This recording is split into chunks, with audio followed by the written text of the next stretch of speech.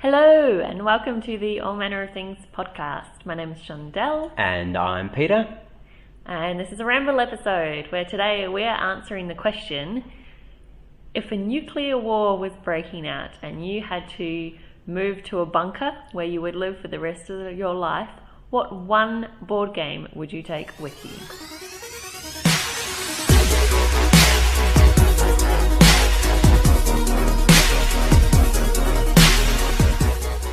Now, it has to be nuclear. I mean, like, if it was end of world, I don't know, lack of resources, and you had to close yourself off for a different reason, would you get a different board game? I feel I'm saying nuclear because we're getting hung up on the question here, but I'm saying nuclear because... It puts a scenario on people's head, or... No, because you're never leaving that bunker. Okay. So something else happens, Yeah. and then in your lifetime you may be able to get out of the Viral bunker. outbreak. Yeah, but it could calm down and then you can find a cure and whatever, Yeah. and you'd be able to leave the bunker. But a nuclear war, we've ruined the In there earth. forever, yeah. You're stuck there for at least the rest of our lifetimes. Yeah, providing you had enough food and whatnot. Yes, which is why you can only take one game because you need to spend most of the space and the bunker needs to be saved for food. So you're saying the game would, if it was smaller, you'd be able to get 2 games? Like, I guess technically you could. Are you changing your mind of what your game No. is? Look, I just want to be clear about this. I guess if it was smaller, yes, you could probably fit 2 games. But, you don't have a lot of time to think about this. Okay. So, Not a lot of time. Because you've got time to build a bunker, but you don't have time to plan what's going on. Okay, yep, got it. Cool. Got it. Yep. All right, so go. What game are you taking? So many good games out there, and I've had a little bit of a think of this before. I just love Sentinels of the Multiverse. Yes. I'm sorry, but there it is. Sentinels of the Multiverse, to me, is one of those games that because there's so many expansions to what it is. I mean, when I say Sentinels of the Multiverse, I mean and all the expansions. Can I say that? Yeah, I think so. Because we're going to be storing it in one box once you build the box. Yeah. Well, what you'll find is that you've got so many different combinations of bad guys and heroes. And after you lose, especially if you lose more than win, you start thinking, well, what if we tried against that person? Those 2 heroes.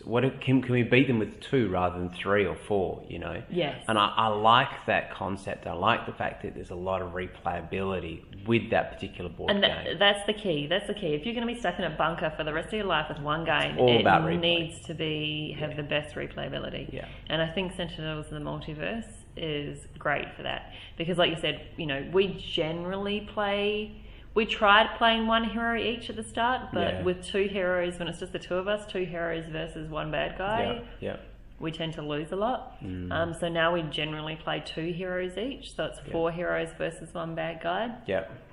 Which puts the odds in our favour, but like you say, then you could start going, okay, well, let's do 3 heroes versus 1 bad guy. Or we could start getting really creative and go, okay, let's go 6 heroes versus 2 bad guys. You've got so much ability to mix the game up. And I think another positive, another tick on that particular board game is the fact that it is a co-op. So if you're trapped with somebody else and you want to actually play and as a team, as a good team building exercise, I think that works a lot better than you don't want to play Game of Thrones and be stuck in a bunker Game of with someone Thrones, for the rest of their lives. Game of Thrones, you would end up killing them. I'm pretty sure. Yeah.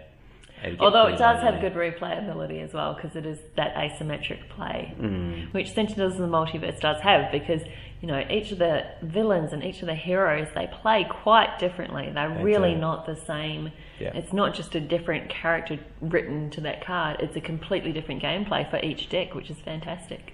Now, another game that we've been playing recently, Zombicide, is another co-op. And I guess you could kind of move those tiles around differently. You get somebody to set up a scenario and then you try and play through it. Yeah. But I think out of the two, if both were an even reach, I'm pretty sure that I would choose Sentinels of the Multiverse. So, and I like to think that if you're sharing the bunker with me, you'd have my back with that. Yes.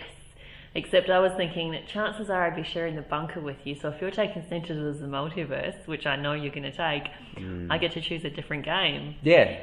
So I've chosen Firefly, the board game. Firefly? Yes. Wow. And the reason that I've chosen Firefly, the board game... Now, Firefly only comes with, is it like 5 standard story cards in the base game box? But again, you could easily create your own scenarios, create your own missions and what you need to accomplish. But the other thing that Firefly has, which if I'm stuck in a bunker forever, would be really helpful, is it has a lot of different components. Yeah. It's got money. Yeah. You know, it's got the cards, it's got the ships, it's got the boards, it's got the tokens for different things. You know, you could create different games out of it because it's got such a variety of components in it. And I think, you know, just thinking outside of the box. So you can play the Firefly game, but you can also use the game to create your own games in the future when you get bored. Yeah. No. Anything that's too brutal and vicious, anything that's going to eventually turn people against each other, that's not what you're after. No. So you don't want Monopoly? No. You don't want Monopoly. You don't want Scrabble either. No. Scrabble with no dictionary. That'd be terrible. You have been listening to the All Manner of Things podcast. If you would like to get in touch with us, you can email us at podcast@allmannerofthings.com, or alternatively, you can find us on our website www.allmannerofthings.com. Thanks for listening. Bye.